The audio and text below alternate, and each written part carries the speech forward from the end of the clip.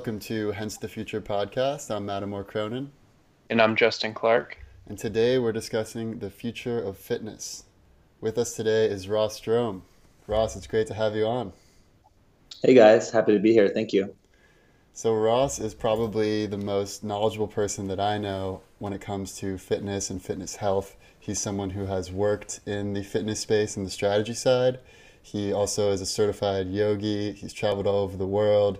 He's always giving me tips on supplements and health and how to live a plant-based life for longevity and everything else. So, yeah, I'm really excited to have this conversation. And just to sort of play out how I'm thinking about this conversation, obviously when we think about fitness, two big components are diet and exercise. And there's also the business side of it, right? So how is the fitness space evolving? How are new technologies and products, and how is the industry changing? So I want to first talk about diet, then exercise, then we can get into the business technological side, and then we'll get into the future scenarios. Does that sound good? Yeah, cool. That makes sense. Awesome. So to start out, what's your philosophy when it comes to diet? I mean, obviously people are different, but is there anything that can be said about which diets are better than others? Yeah, I think it's hard to say there's like a one size fits all model when it comes to diet, just from my own experience. Personally, also talking with others and just reading. I really like Michael Pollan's philosophy as it pertains to diet, which is just eat food, mostly plants, Mm. right? Like just eat whole food that is, from the earth and unprocessed. And it can include, obviously plants, vegetables, fruits, seeds, whole grains, like meat and fish, totally fine. But I think it needs to be mostly plants because in our evolutionary past, that's most likely what we were eating first, right? And then occasionally we probably hunted something and feasted on meat for a period, and then we would probably eat, tubers and weird plants on the ground for the other, 80% of the time. So I think that philosophy has worked for me in terms of my own health and happiness and overall well-being. And I feel like just from my own research, that seems to be like the only way to sort of put a one-size-fits-all model, which is, again, eat food, mostly plants, and stay away from processed food. That's Yeah. the problem is we have this convenience culture that's allowing us access to food that has incredibly long shelf life, that's cheap to manufacture and also eat. But, a Twinkie or a Twix, that's not really food, right? Yeah. It's just, what is this processed food product? It's not giving us nutrition, and that's what we need to stay away from. Right. I definitely agree on the processed food side. I mean, as an analogy, you can think about like what sort of media do you consume? Do you consume the first sources, like where things actually originate, or are you just getting like some curated version that's been put a spin on it like a million times? So it's always good to go to the source. Yeah. Although I would push back on just as it's related to the carnivore diet, and I know that there's the research there is not really definitive, but I've heard some pretty compelling cases for the carnivore diet actually being healthier than the plant-based diet. Well, so wait, can we clarify? Carnivore diet, you mean the majority of your calories are coming from meat? Like pretty So, much just meat and mostly red meat. Red meat. Can you elaborate on? so I have something to say too, because I'm a little more familiar with the carnivore diet. So this is Okay. something that like Jordan Peterson Hmm. tried after being overweight and having a lot of autoimmune conditions. But so there's been a lot of criticism about why the carnivore diet works, and it seems like it tends to work because people are switching from a standard American diet to an only meat-based diet. Whereas, so there's a lot of pro-inflammatory things that are being cut out of the diet. So a lot of autoimmune conditions might be decreased with the carnivore diet. I think a lot of dietitians are sort of stumped as to why it works, at least in the short term. But a lot of, there's people that guess that it's probably because they're switching from something way worse than what they're on now. So it's And almost From an ketogenic. elimination perspective. Yeah, right. And standard American diet, you mean it's like including Like all the basically processed food you just talked about. Yeah. Yeah, no, I think you're right. I mean, I think your well-being as a result of your diet is completely a result of your starting point, right? So I can totally agree that, you know, going from a more process-based diet, I guess, if you will, to a carnivore-based diet that's, you know, high quality sort of grass-fed kind of meats is probably going to be better than that standard American diet we're talking about. I would argue that for 90% of people, if you switch that to more than 50% of calories from plants and then, you know, smaller portion from high quality meats, you're probably going to have better metabolism because you're going to have more fiber. You're going to be, you know, pooping more, which is obviously very healthy for your whole body. You know, you're getting all these nutrients that you can't really get solely from meat, and ones that, you know, you need to eat a high volume of plants to get a meaningful amount of those. Right. So you know, vitamins and things like that. Yeah. So I had heard all that, and I pretty much was in full agreement. But then I had recently listened to the Joe Rogan episode with Dr. Sean Baker, and he's like, I mean, this guy has like broken world records, and he eats strictly meat. And one thing that he said is that when you do eat a flesh-only diet, your body can process pretty much all of it, which is why you tend to not like have as many bowel movements. And one of the things he said too is like, so with a meat-based diet, you don't have a lot of vitamins and minerals that you would typically get from vegetables. Right. But I know the podcast you're talking about, and what he was saying is apparently with meat, when you're eating only meat and not eating vegetables, you don't even need the vitamin C's or all of these other vitamins, because those are mainly used to help you digest and absorb plants. Right. So it's, I don't know, I didn't really follow the argument. Yeah, well, I mean, like, he used orange juice as an example, which is like, orange juice has carbs, but it also has vitamin C, and those things together are like a good cocktail for your body. But if you don't have the carbs, then you wouldn't really need the same sort of vitamins or the same sorts of fibers. So I found it interesting because I wanted to just like find the actual science on this. So I did a lot of searching around the web. But to my knowledge, there has never been an actual research study done about a meat-only diet. There have only been studies done about how many servings of meat do you have per week, but that doesn't say anything about the other stuff you're consuming, right? Yeah, it's super hard to do that in a clinical setting. So the only way that I was really able to look at like, okay, how can we actually get to an objective consensus on what is good is seeing how are the different health spans and lifespans of various countries and the diets that they have. So for instance, like, you know, Mediterranean diet is typically talked about as the best diet, which obviously has a lot of, you know, fish, and olive oil, but it has lots of veggies and, you know, fruits and other good stuff too. And then Japan also is, you know, they have some of the longest lifespans. Currently, the oldest person in the world is in Japan, and that's pretty common. And they have a very high protein diet, but they also have, you know, some other whole grains, like in the form of rice, obviously, and some veggies too. So it's interesting how, like, it seems like different types of assemblages of nutrients seem to work well. So it doesn't seem like there's like one steady state. It seems like there's multiple steady states. Like, for instance, in the Nordic countries, they have lots of fibers and nuts and berries and muesli and stuff like that. They have almost no meat. So, and they live great, long, healthy lifespans.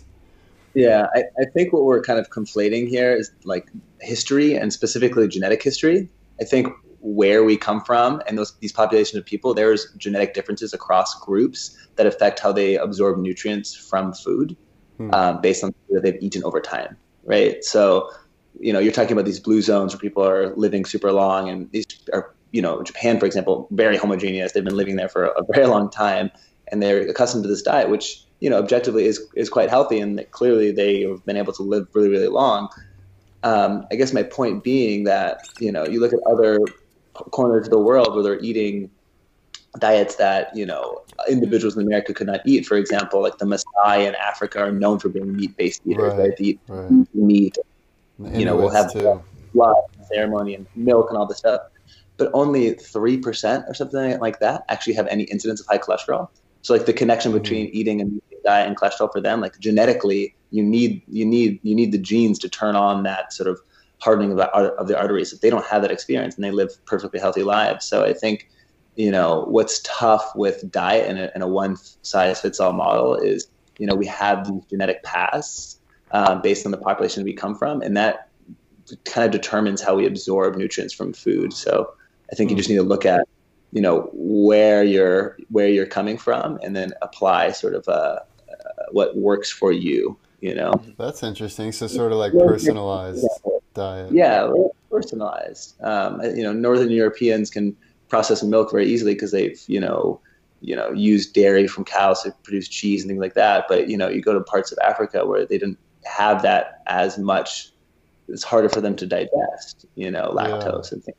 So, well, it is interesting. Like I remember, I don't know if you've heard about this athlete, Colin O'Brady. He just literally walked across all of Antarctica, and he's done other world records, like summited the 7 biggest mountains in the world in the fastest time. And I mean, this guy is a super athlete. And before he did that Antarctica trek, he had 100 days of blood testing to find out exactly what the right nutrients are for his body. And they created this superfood bar specifically for him. And, he accomplished his goal.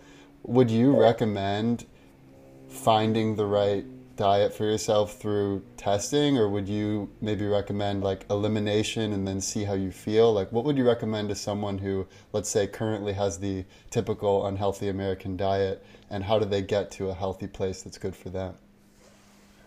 Yeah, that's a good point. How to start. I think there's a couple ways, and to your point, there's ways to do it evidence-based with testing your biomarkers to determine what you're deficient in, and also to determine recommendations based on certain medical philosophies on what you should be eating. And there's also the more practical approach that I think people have been using for millennia, which is you eat something and see how you feel, and then slowly subtract things one at a time. Wait a couple of weeks, 30 days, and see how you feel, and then decide if that thing was irritating you, or if that thing is something that you should continue having in your diet. I think given the access now, the increasing access to testing kits and these services that help you understand what types of diets you should be eating based on your genetics or based on your biomarkers, I think those are helpful inputs. I doubt that they're as accurate as we want them to be right now. So I think that, above and beyond that, it's really just how you feel. And it takes determination to one by one selectively determine what ingredients are irritating you or are good for you. But that exercise just throughout your life is going to lead to a healthier, happier you, So, people have been doing that with gluten, obviously, in recent past, but there's little things. I mean, one of my colleagues just discovered that he just had no idea, but couldn't process legumes, which is a lot of, any beans or peanuts or random legumes, something about legumes he could not process, and it caused him terrible, gastrointestinal distress. So I guess that's a long-winded answer in saying, yes, I think that, if you're determined, you can selectively modify your diet by removing things one at a time and testing yourself. And I think now with the advent of technology, we have another sort of way to triangulate and test ourselves to guide the process. Yeah, and so there's an app called MyFitnessPal, if you've ever heard of that one, where basically you can scan the barcodes of whatever you're eating or just input whatever you're eating. Because I think it's important to actually track stuff, because I don't remember what I ate 2 days ago. So you need to at least have some sort of quantification of what you're eating so you can look back and see what made you feel that way. Unless you're eating the same exact thing, for 30 days and eliminating, which, may or may not be relevant. But I really like those new apps that help you, track yourself. Wearables and all this. That's when you need to be determined, but now technology is making it easier to keep track. Yeah. And with your diet, do you typically cook your own food, or do you go out, or because I it's hard to have the exact right diet if you're eating out, and I wonder if you Yeah. have any thoughts about like meal delivery kits versus like getting your own stuff, because I've had that question in my own life of like how much should I be depending on a meal delivery kit versus like finding the freshest stuff at farmers markets, and how much that all matters. Yeah. I mean, the whole thing's a push and pull, right? Like you have to do what works for your schedule. For me personally, I'm actually just starting a new job, so my schedule has changed kind of a lot in the last month. But I'm starting a new regimen of making breakfast every day and bringing lunch to work every day, and then dinners I'll either cook or eat out. But I have like 2 out of 3 that I'm controlling, and I know exactly what's going into it. And then the Yeah. third, I'm just, I'm a conscious and aware person, and I make decisions on a daily basis, and I don't harp on it. But I try to make smart decisions on what I put on my body. Luckily, in a place like Los Angeles, for example, you have lots of options for healthy, fresh food if you go to the right places. Hmm. Well, that was one of the big things that, Scott Adams had talked about in regards to diet, where, and just life in general, where it's better to have systems than goals. So rather than to say like, I'm going to lose 20 pounds by this date, you say, when I wake up in the morning, I'm going to have this type of food. When I'm Yeah. hungry in the afternoon, even though I already had lunch, I'm going to have this for a snack. Like having situation dependent systems as opposed to just Yeah. like a goal that you're running towards blindly. Much more tactical, right? That's a better way of. Those are all based on goals, right? You want to lose 20 pounds, but you need to create the system that supports that, and then follow the system, because Mhm. your actions are going to get lost if you're just going towards a goal. It needs to be based on a system. I totally agree. Yeah. Now, one thing that was interesting when I was researching the healthiest countries was that the French have some of the longest lifespans. They're very healthy, and they eat wine, and they have like cheese and wine and lots of bread. And so it seems like totally counterintuitive that the French would be so healthy. But when you dig into the data more, it seems like really it comes down to portion control. Like they don't have a ton of what they're eating. And secondly, the quality is very high. So like, yeah, dairy might not be you might not want to have tons of dairy per day, but if you do have some cheese, it should be some high quality cheese. Or if you do have some bread, have some like really nutritious bread, not like Yeah, Wonder Bread. yeah, something that's actually fermented and easy to digest.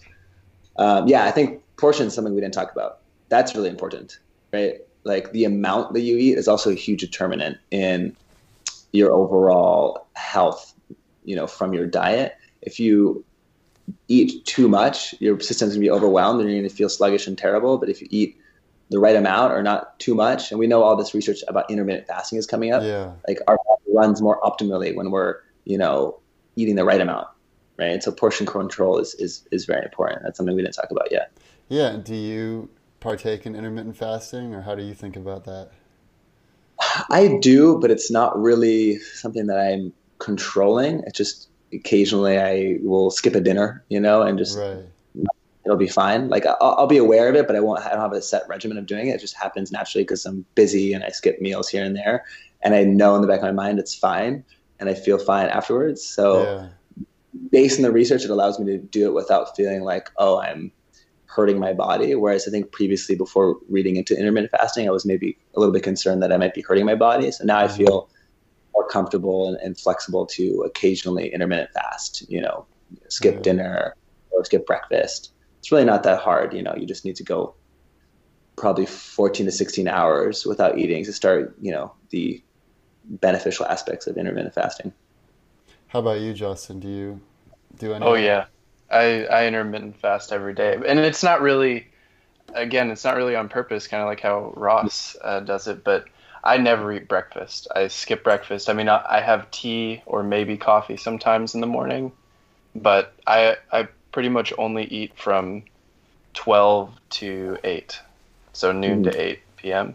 And how do you Um, feel like your brain function is in the morning, like before eating oh, versus? so good. I mean, well, it's so the only time when my brain is affected after I eat is if I have a super high carb meal. I just feel Mhm. like the Hmm. after the subsequent blood sugar spike, I'll start to get a little brain fog and feel a little tired. But for the Yeah. most part, if I eat plants and maybe a little bit of oil and a little bit of meat, it's fine. It's like when I eat rice or really heavy stuff that Hmm. tends to make me feel down a little bit. Yeah, I noticed that. I mean, I switched from, I used to have oatmeal every morning, and I still have it occasionally, but I switched to having just lean meat in the morning, and Hmm. I feel like so much better. I mean, I can get so much more done, and it might just Mhm. be specific to me, but Mhm. definitely I've noticed the effects. Yeah, some people are Cool. really good at processing carbs in the morning. Like some people will eat cereal and oatmeal for uh, breakfast every single morning and just feel super energized for hours. But I Really? personally can't, I can't do that without feeling tired afterwards. That's so interesting.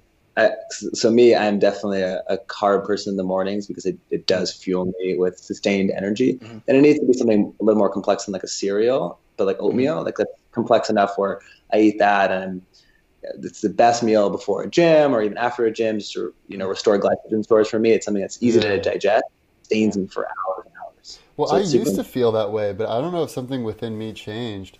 But Uh, I was researching some of like the myths of diet and food, and one mhm. myth is that your metabolism slows down throughout your life. Really, Yep. it only up until age 30, you have pretty much the same metabolism for the rest of your life. So it does slow down from like being a kid until age 30, but it's not like it keeps Mhm. declining in your 40s and 50s. It's just that people tend to like, you know, not exercise and not stop caring really about their health a lot of Yeah, times. yeah. Yeah. I mean, it is important to tie diet to every other part of your life too. Like it is important to tie diet to whatever your fitness goals are. Because Mhm. if you don't care Right. about working out, then maybe you have a lower carb diet. If you want to be a bodybuilder, and lose all of your excess fat, maybe you need to crack down on carbs sometimes, but not other times when you're in a building Hmm. phase. So there's Mhm. like there's a whole bunch of things that need to factor into your diet. I mean, also your social life, Right. right? So if you're stressed and you're eating a whole bunch of carbs, a lot of stuff, a lot of I believe blood sugar can get pumped into body fat stores if you're always in a fight or flight mode because you're always stressed. Hmm. So there's like all these different components of people's lives that matter, and your diet can, that's just one part of everything. It's one Yeah. part of the whole. And one other thing on diet, and then we can move on to exercise. But I've been watching the show Salt, Fat, Acid, Heat, which is the Mm. cooking show, and Oh, no. it's really interesting hearing about like what makes food good, really. And they say that really what makes food tasty is the fat. And whatever Oh, yeah. fat you use pretty much defines that cuisine. So what Mediterranean food would not be Mediterranean food if you didn't use olive oil as the fat. And same thing with like Mhm. Spanish cooking is all about lard, and French cooking is all about the butter. Do you guys have thoughts on like what might be the healthiest types of fats to consume, or do you have a personal philosophy on that? Mhm. Well, I mean, I just like to eat a whole bunch of variety. Like that's one of the other things. I don't like to keep a static diet, like one that Hmm. kind of changes. So I don't want to have all of my fat from avocado oil or all of my fat from coconut oil or Yeah. olive oil. It just, There's so I much think the conflicting information out there about like mhm, whether coconut oil is good or bad. Like it's really yeah, hard to research online and find an actual answer to that question. mhm. As long as Yeah, it's high quality, basically. Hmm. yeah, yeah. I'm the same way. I like a variety of fat sources. For me, because I'm plant based, I get those from plants primarily, and I love nuts and avocados and things like that. I mean, I can eat almonds all day, and that can be very, very satiating, primarily because of that fat content that you get from that. So, Hmm. yeah, variety of fats, mostly plants. Occasionally meat Yeah. and other I'll sources. just take like shots of olive oil in the morning. I'm just kidding. I also love olive oil. I could do that. Yeah. Um, okay, cool. What anyway, so I think we've covered diet pretty well. It really matters about you, who you are, but I think what you said initially definitely rings true where it's all about having good ingredients, and plant-based typically is better than not, although I think that does still need to be more research done on the carnivore diet side.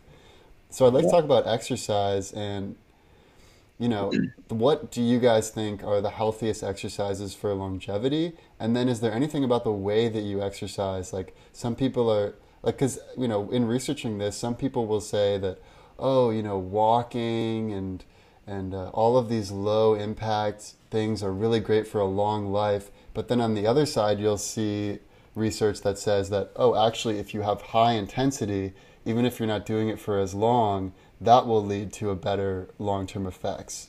What have you guys found in your research and life experience? Yeah.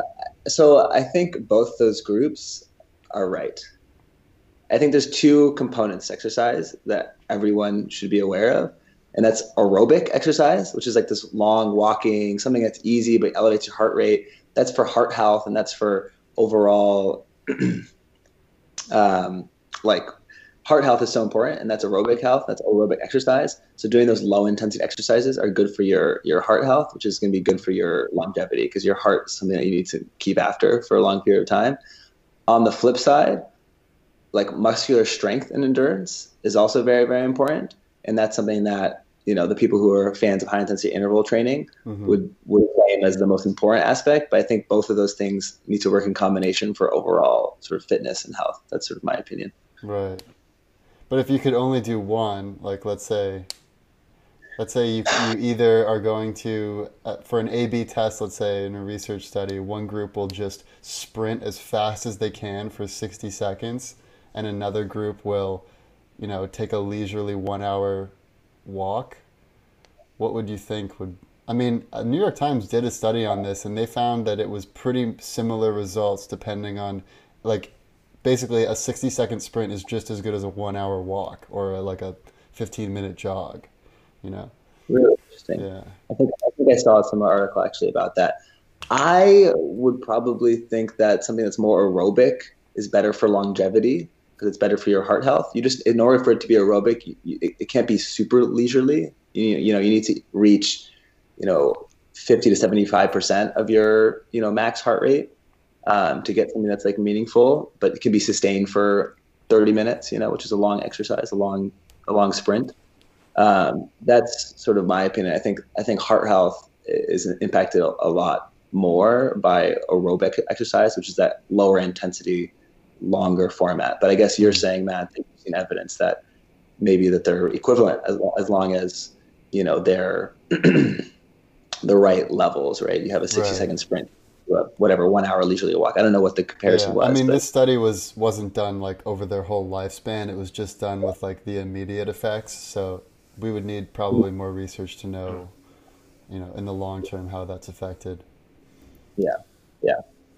As far as what types of exercise, because, you know, you're a yogi, I'm a yogi, you're like an actual certified yogi, but is that enough? If someone just does yoga once a day, is that enough, or is there something that person's missing out on?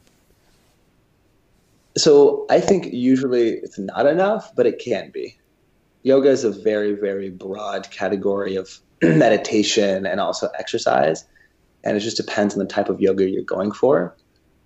If you're doing, you know, the flowy sort of vinyasa, cardio-focused yoga, I think that's probably sufficient, you know, because there's strength involved. You're planking, you're doing core work, you know, you're stretching, you're doing mobility stuff. So I think if you're doing, you know, mindful vinyasa classes, that's probably enough, you know, for a lot of people. Depending on your goals, you're going to want to do other things too. Like my goals are, you know, to be flexible, to also be strong. So for me, vinyasa is great, but I also need to lift weights if I want to have the results that I want, the strength that I want, and to be able to do the things that I want to do. You know what I mean? Mm-hmm. Yeah, totally.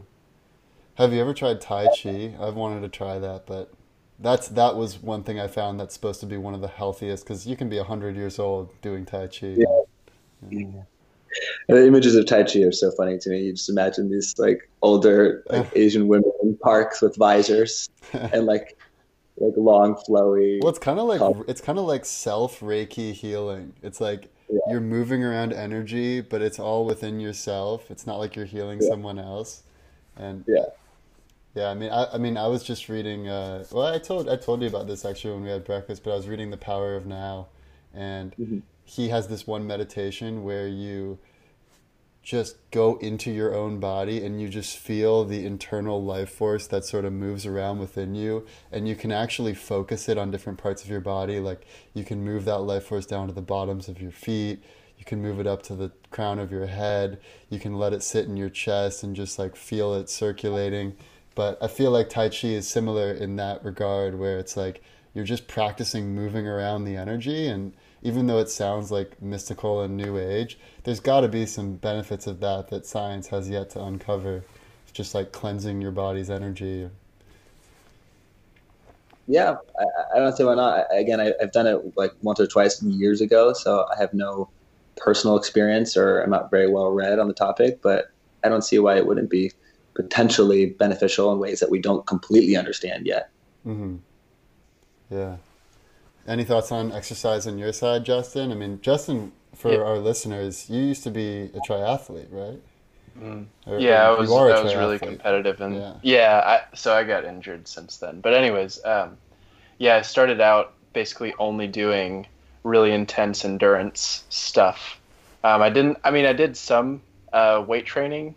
I did some maintenance, strength training, just to make sure that I didn't get injured, which I ended up getting injured anyways. But I think fitness totally depends on what your goals are, right? So if your goal is to be super fast in a triathlon, number one, you need extreme cardiovascular endurance, because all three events rely on that.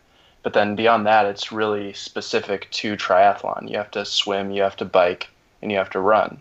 Mm-hmm. Whereas if you want to live a long time, it's probably good to have a really balanced sort of regimen where you are doing yoga, you are doing strength training, because, like Ross said, yoga isn't everything. You don't get a lot of pulling exercises with yoga. There's a lot of pushing of body weight, but you don't get to do like deadlifts. Right, I think deadlifts are super important. But anyways, swimming I think also is just like full body, and you can sort of move around without any risk of straining anything.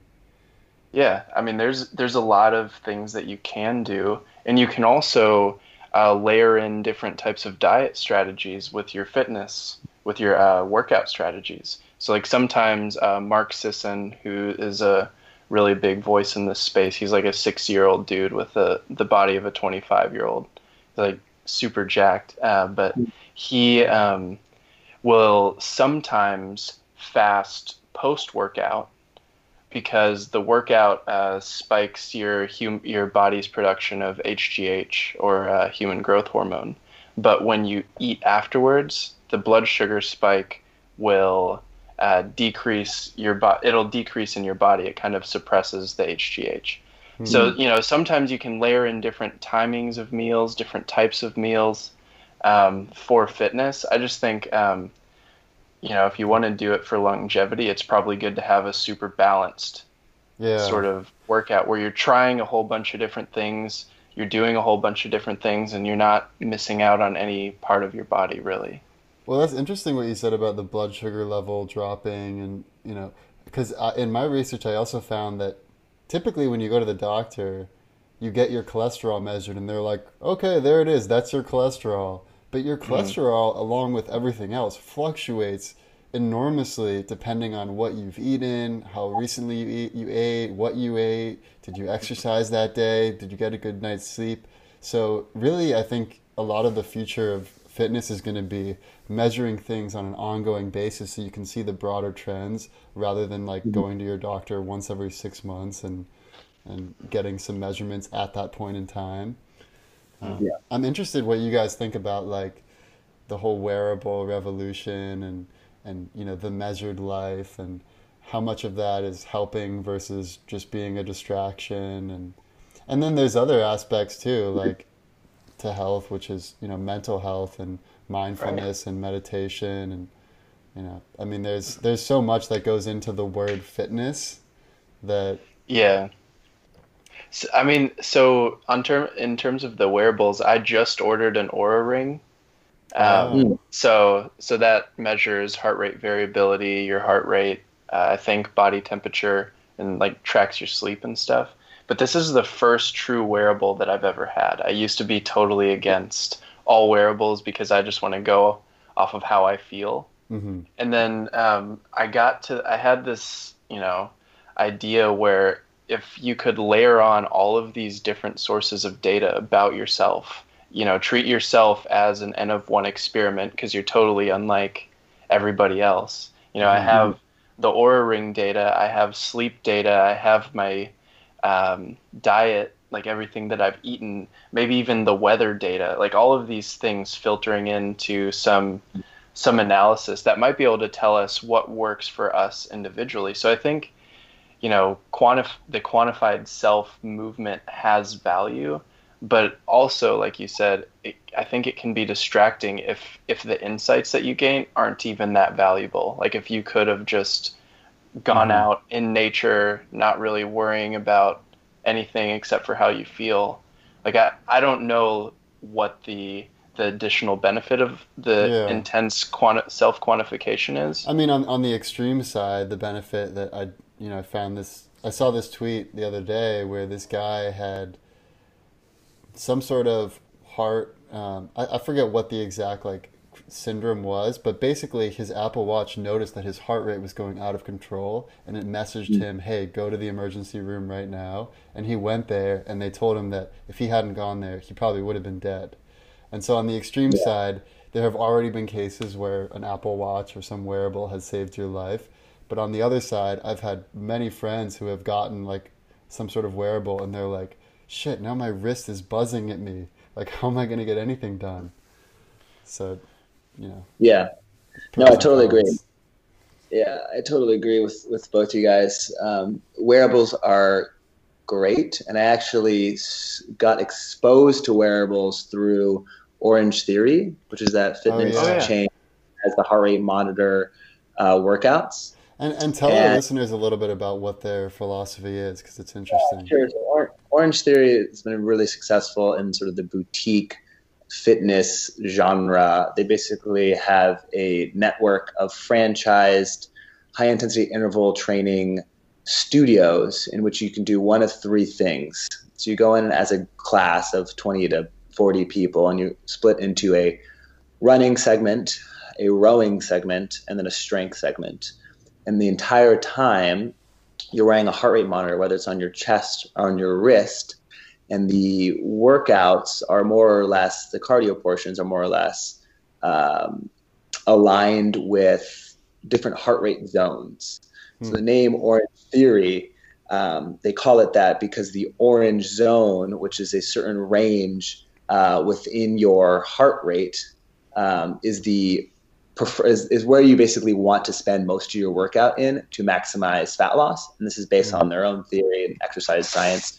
And is that zone the same for everyone, or is that dependent on the person?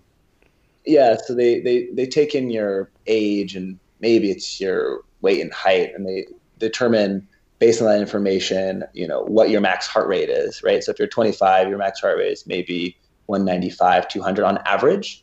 They take an average, and then they basically scale that into groups, right? So the orange group is maybe it's 80 to 90% of your max, or maybe it's 75 to 85%.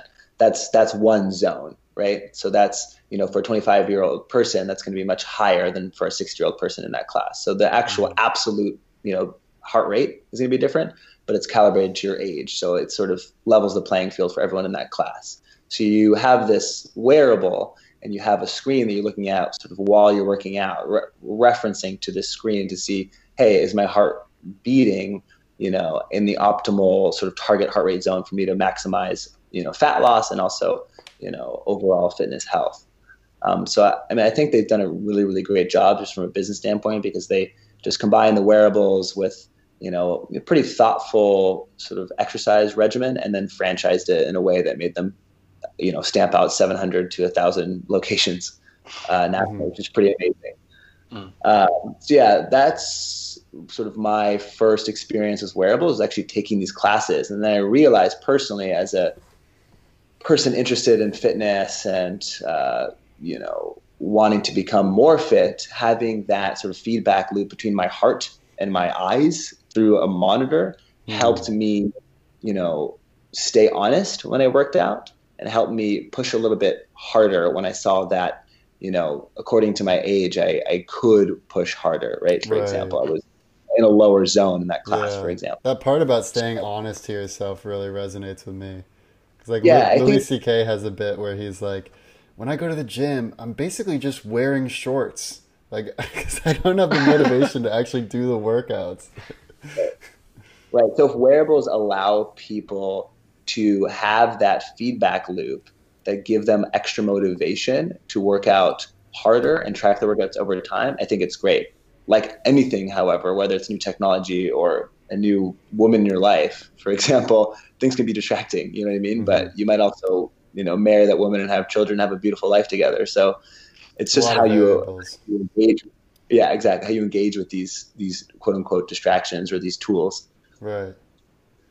Cool. Well, I want to talk now about switching to mental fitness because that is one area we haven't explored yet. And no matter how physically fit you are, that doesn't mean you can surf the world's biggest wave or free solo the biggest wall. I just watched free solo with Alex Honnold, and we Nice. posted on our social media like some of the most incredible feats of humankind, whether it's like paragliding or surfing or free solo rock climbing.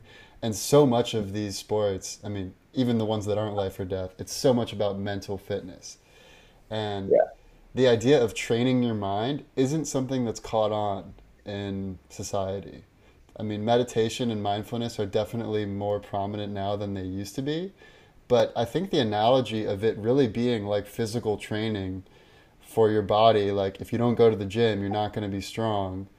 In the same Mhm. way, if you don't meditate or have some time of your day where you're just like, not in the same, juggling all the thoughts that you typically are, then you're not going to be mentally fit.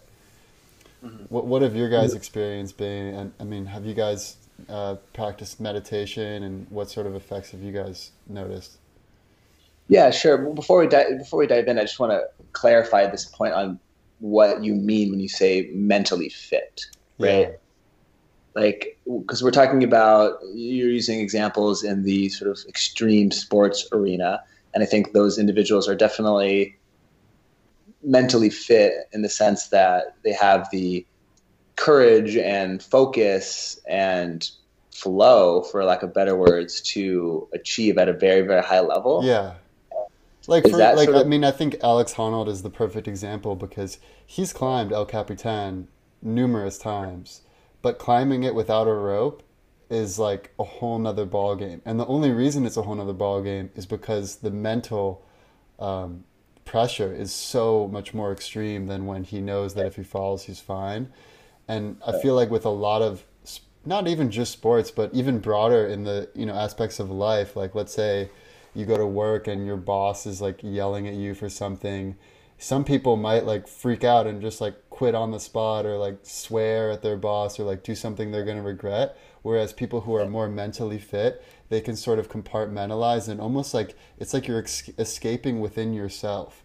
And you're like, Mhm. I'm like, one poem, this like Zen poem that I really like, talks about how be like the ocean, where whatever waves are crashing on the top of the ocean, you're like the bottom of the ocean. And all these Yeah, things are happening up top, but they don't affect you or your composure or your peacefulness. yeah. I think it's a beautiful philosophy, and I totally agree. And that's a big reason why I do have a meditation practice, and I see the value in a meditation practice, whether it's traditional sort of sitting cross-legged vipassana, or if it's finding other ways to meditate in yoga, or people meditate. I think doing these action sports, for example, I think that's a meditation for these people. Mm, Because it meditation is really a practice in focus. So if you're doing something that allows you to be hyper focused on what is happening right now, whether it's looking at your breath or doing activity that you were so engrossed in, that's the same thing that I think yeah, exercises yeah. that muscle in your brain that helps you be here and now, and therefore very productive, and therefore very successful, and Oh yeah. I mean, just even like going to a music festival, for instance, it's like when you're, so much of the music festival is like prepping for it, like you get there, there's all these logistics, you got to wait in lines. but it's all worth it when you see your favorite artist perform and you're totally lost in the moment along with everyone else, and it's like time ceases to exist. And so that, I mean, that also is very much like Vipassana meditation. Yeah. When you reach those states, you like those states. You want to stay in those states. So it's a positive feedback loop. Yeah. And it's not just about like how you can deal with what life throws at you. It's also about your actual brain health. So for instance, there have been these studies. I have a book that is all about this, but there was one study, Sarah Lazar, neuroscientist at Massachusetts General Hospital and Harvard Medical School, found that when she did brain scans of these Tibetan monks who had been meditating, many hours per day for their whole life, a 50-year-old monk who's done that amount of meditation has the same brain as a 25-year-old. So the amount of gray matter in the brain was, so much less than, or I forget if it's good to have gray matter or not. I think it is. It's positively correlated with how Yeah, it was much positively correlated with the more that you meditate, the more healthy your brain is. Yeah. I think it's totally the case. And then there's oh, sorry, go ahead, Justin. Well, I was just gonna touch on the whole brain fitness thing a little bit more too, because sort of to Ross's point, I think there's probably a difference in the types of brains or brain training that is done by someone like Alex Honnold with it, where it's just a really high skill activity. So what I would be curious to see is, and what I would guess is that meditation is sort of a general brain training thing or activity, whereas something super narrow like rock climbing, it's really good activity for the brain, but for only that very specific thing. It might leak over into other areas of I don't know, though. life, I but think, that doesn't. I don't know if I agree with that. I mean, I think to Ross's point about how when you're in that focus and living in the here and now and the present, it really is the same sort of brain state. Wouldn't you say? So I think it just depends on the person. I think so. Brazilian Jiu-Jitsu is another one where you're definitely in the moment doing something high skilled. If you're out of the moment, then you get choked out or something. Mm-hmm. I know that there's a lot of high-skilled jiu-jitsu players that do not act mindfully off the mat, even though they're high-skilled. There's a lot of training going on. So there's a lot of training There's a difference to be between in the moment being really for that. good at your particular activity as opposed to being someone who's just zen in all aspects of life and can kind of. Yeah, so maybe the type of brain training, some are more general than others. Maybe some brain training, ways to be in the moment and to be focused are better for general mindfulness. I don't really know. No, I think that's right. I mean, I watched this Red Bull documentary of one of those guys that has the wingsuits, and you can watch the video. In this one video, he actually clips this rock and has just, massive, you could imagine how much massive internal organ damage you would have from something like that. But he immediately got back out there as soon as he was recovered. And it was because he was chasing that feeling of what it's like to be totally in the present while he's there flying through some canyon. But if he had learned meditation so he could get into that state even when he's not flying, hurtling through space, then that would obviously be a lot better for his health. Yeah. And then some other points just about mental health that I found while doing some research is that the single biggest determinant of a long life is if you have good social connections. Like whether you live with a loving spouse, or you have children around you, or you have just really good friends, or if you're in a monastery, you have lots of good monk friends, or that is the biggest determining factor, having people around.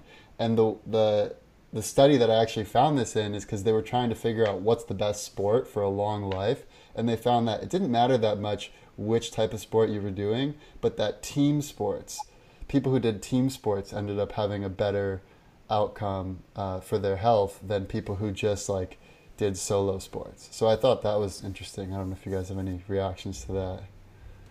My only reaction is next time you're in your yoga class, just say hi to your neighbor. Yeah, that's a good benefit tip. from social connection. So don't forget that fact, Yeah. And then Be selfish, get connection with the person next to you, even if you don't know them. Yeah.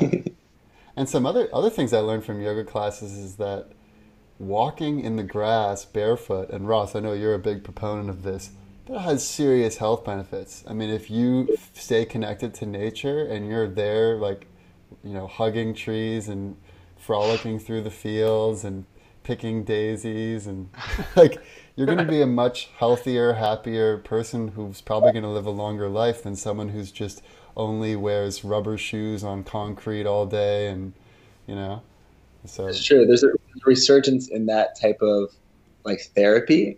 I was reading an article about what's called forest bathing, and it's a notion that I think out of Japan, but it's just that. It's the idea that inherently getting in touch with nature by taking a walk in the forest or, connecting your feet to the ground is inherently good for us as humans and as individuals, part of this greater whole.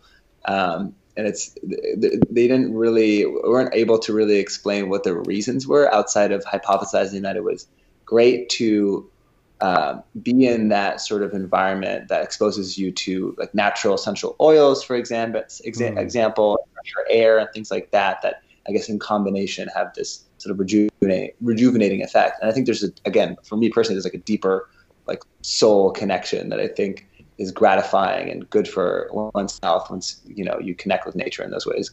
Yeah. So I think that general practice is called grounding, just for listeners. Oh, interesting. So if you're going out and standing barefoot on the ground, that's just you're grounding with the earth. Yeah. So there's a couple things there that are interesting. I don't know how much of it is true, but supposedly there are there's some sort of magnetic field that's radiating up from Earth. And when we're touching Earth, we're bridging that sort of connection with our bodies. There's something like that. I would have to fact check. I don't know the details of that off the top of my head, but there are ways that you can bring grounding into your home. Like some people will run copper wires from the Earth up to some mat on their bed, so they're being grounded while they're while they're sleeping. Some people, there are a couple of shoe companies that build a little copper plate at the bottom of the shoe, so you're not totally losing out. Because it's a high conductor. Yeah, it's a really good conductor. So it's something to do with the electrical fields of the Earth and us, and bridging those gaps. Lots of people who are depressed, they'll even doctors will recommend gardening as a hobby, and gardening is working directly with the earth. A lot of time, you're really getting in there, and that has huge benefits. Awesome. Well, I think we should get into now the future scenarios. So if you guys are ready, let's take a quick break, and then we'll get into the worst case, best case, and most likely for the future of fitness. All right, let's get into the worst case scenario. Worst case scenario. So what do you guys think is the worst case scenario for the future of fitness? So I can start. I think there's a lot of components to this question. When I imagine the worst case scenario, I think more of it from a sort of social perspective. I think the worst case is individuals looking at fitness purely for its aesthetic value and not for its physiological and mental value, and that leading to individuals who are overtraining, for example, just to get a result, right? Overstressing their bodies, which is actually breaking their bodies down over time, leading to other issues. Rather than looking at fitness as a holistic part of their sort of health regimen. So I think that if that were the case, where a growing number of people were doing that, you would have overall higher levels of stress, because if you're working out a lot, that will bleed into your everyday life, and then we'll have just falling health rates or health outcomes, I guess. Right. What do you guys think? Yeah, I mean, I think that's a really interesting one. I had a hard time thinking of a worst case scenario. So mine was more about the misinformation of health and fitness. So, we've kind of seen times where there's a lot of misinformation, particularly in this space where there's diets that claim to be the best diet ever, or fitness plans that claim to be the best fitness plan ever. I just think it could get, there could be a situation where it's all of these people, it's not, the reason I struggled is because it's not very different from where we are right now. I feel like some people just struggle to find the thing that works for them because there's so much information out there. It's really hard to figure out what will work for you. So no one really tries to find what works for them individually. It's just kind of like what people suggest on the internet. I don't know. It just, it wasn't I don't know how I feel about this worst case scenario because it is so similar to where we are right now. I mean, the biggest change that we always talk about on the podcast is the post-automation world. Like when a large portion of workers can no longer effectively contribute, how does that impact their lives? And what sort of resources are they given by the haves? So I mean, when I think about the worst case scenario, already we as society are living a pretty sedentary digital life. Most people work in front of a computer, and then they drive home in their car, and then they turn on Netflix. And it's like, you're not moving in any of those situations. So for my worst case scenario, it's once the post-automation world, once we live in the post-automation world, that people replace what they were doing, which is largely sitting in front of a desk, with gaming all day or being on social networks all day, and basically having an even higher proportion of sedentary digital media consumption than we're having now. And that's even worse than the current situation, because when you're working, at least right now, most people work with some colleagues, so you are socializing, which we talked about earlier is a huge indicator for long-term health, and you're solving interesting problems. So you're still working your brain. But I think the worst case scenario in the future is a lot like the Wall-E scenario, or like a Ready Player One scenario, where you're not using your brain at all and you're not really socializing with real people in real life. You're just consuming stuff. Stuff is coming at you. You're taking in all of these photons, but you're not really doing much work because the story's already been given to you in a very like formulaic way, like most shows are.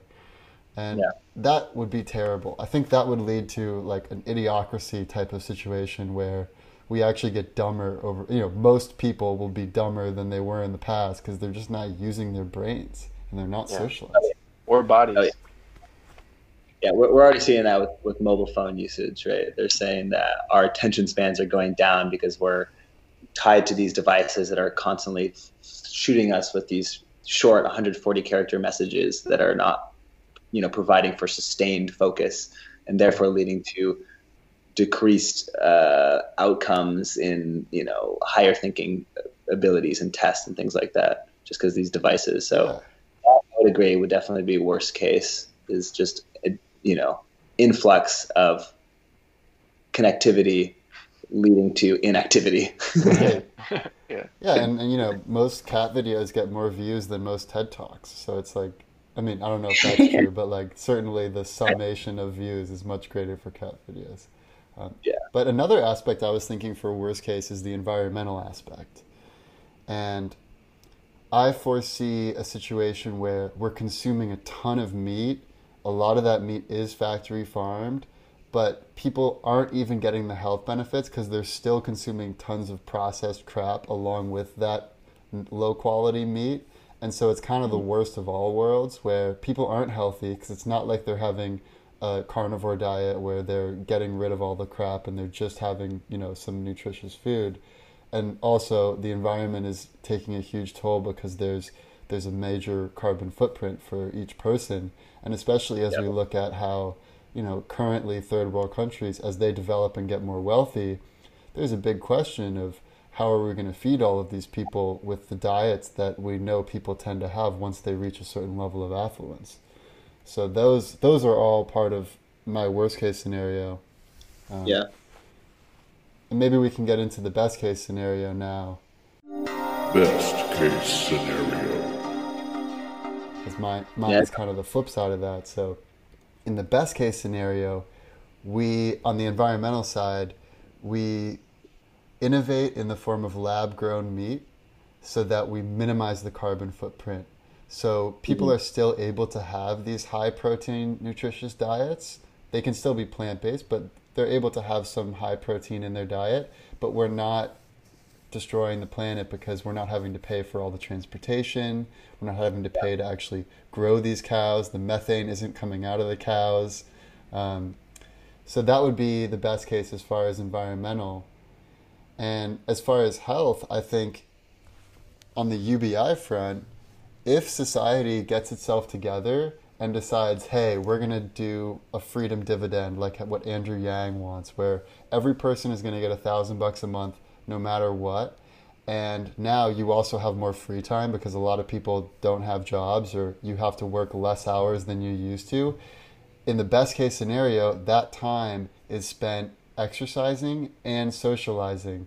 Ideally, doing both together, like having team sports. And if you think about like in some future scenario where we have high-tech urban centers where people are living closely together and there are team sports, there's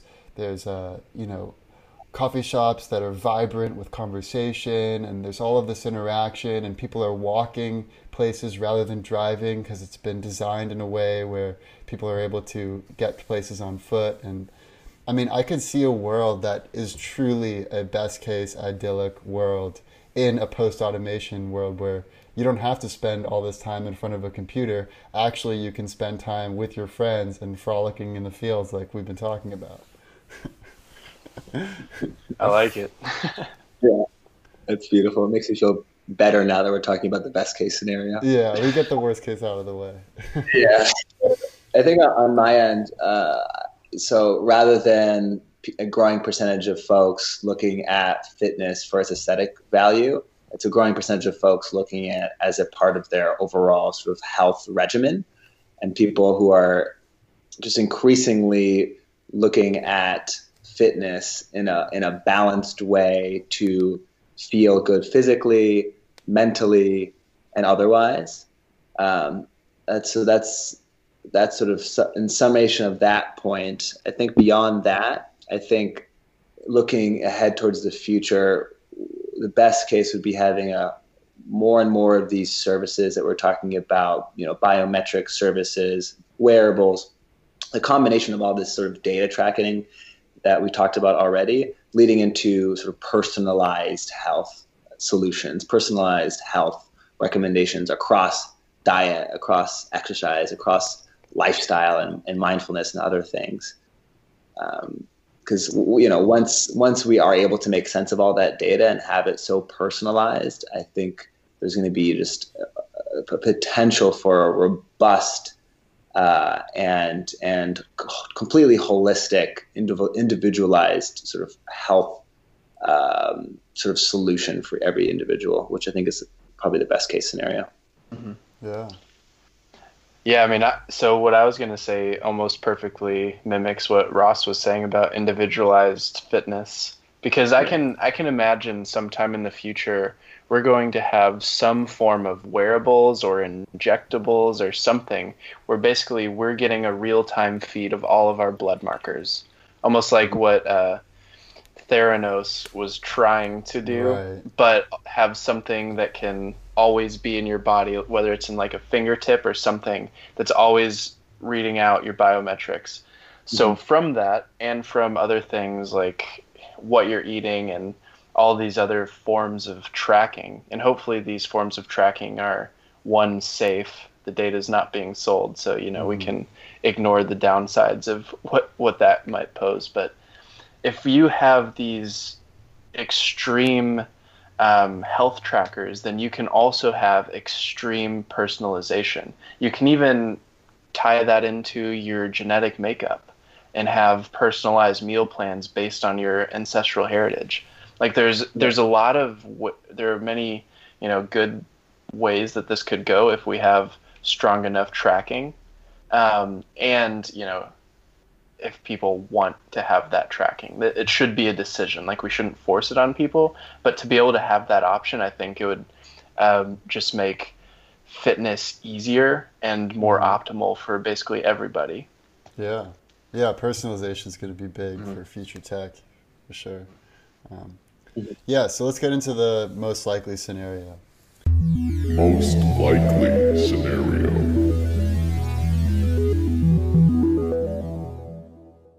So my most likely scenario is that by and large, people do get healthier in the future. I think a lot of the trends are pointing to people being healthier, but I think people are also going to become more alienated. I mean, some of the big companies that are doing really well right now are things like, Peloton and the Mirror and lots of at-home fitness programs. And that's really good because I think people are going to get a lot healthier. I just wonder if they're going to miss out on some of the socialization and if we're going to spend a lot of time just working out like digitally and in the same kind of paradigm you were talking about, Ross, where like most people go to their yoga classes and it's like they're like a horse with blinders on. They like forget that other humans exist and they're just really there for themselves. Like I think that trend may exacerbate over time. And I really worry about, that's one of my biggest worries in general, aside from, AI, which I think has its own set of existential worries on a social level. My concern is that people are going to be really alienated from one another and they're going to swap real world connections with some parody of what those connections are supposed to be. Yeah. I honestly agree pretty completely. I'm like you, Matt, pretty optimistic, and I think that general health outcomes will, improve over time as a result of this level of information sharing that we're seeing as a result of internet and devices and connectivity is just unheard of, right? So I think that because we are sort of more educated than ever about the connection between fitness and overall health, I think that this trend in improving health outcomes will continue. But to your point, because we are more connected than ever, I think there will be generational differences as it pertains to folks socializing in class, for example, or socializing when it comes to exercising, which again, we said is so important. You look at, younger folks these days who are, in high school now or just growing up with tablets, for example, right? And they are deriving so much entertainment from a screen. It's going to be very, very concerning what happens later when they're forced to socialize in an exercise class, for example.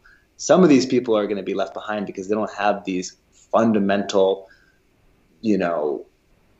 opportunities to develop those social skills when they're young. You know what I mean? So there is definitely that caveat. Yeah, team sports are so, even for my own life, being in a team sport it had such a profound effect on me that if I had only done solo sports my whole childhood, I feel like I'd be a totally different person now. Yeah, interesting. Yeah, I guess for my likely scenario, it's kind of a combination of what we've talked about so far. So I guess I think we will see people that are, plugged into their VR worlds being totally sedentary, in the future, even post UBI. But then there's also going to be people that are either feeling or using quantified self devices to achieve optimal level of performance in whatever it is. Because I've seen that people in whatever sports or activities are just getting better and better at it. Like the peak is still rising. So I think that we're going to see that peak continue to rise in terms of fitness, but we'll also have, I think, a pretty substantial portion of the population in the totally sedentary life plugged into their VR worlds. And that's about, I think that's a good place to end it. We are all So this gathered has here been today the to future talk of about fitness. three Thank very you, everyone for listening. Thank you, Ross, for being here. We're going to talk And we about hope to what see you has guys next happened, time. what is currently thanks, guys. It was happening, fun. and what will inevitably happen. The past, the present, and the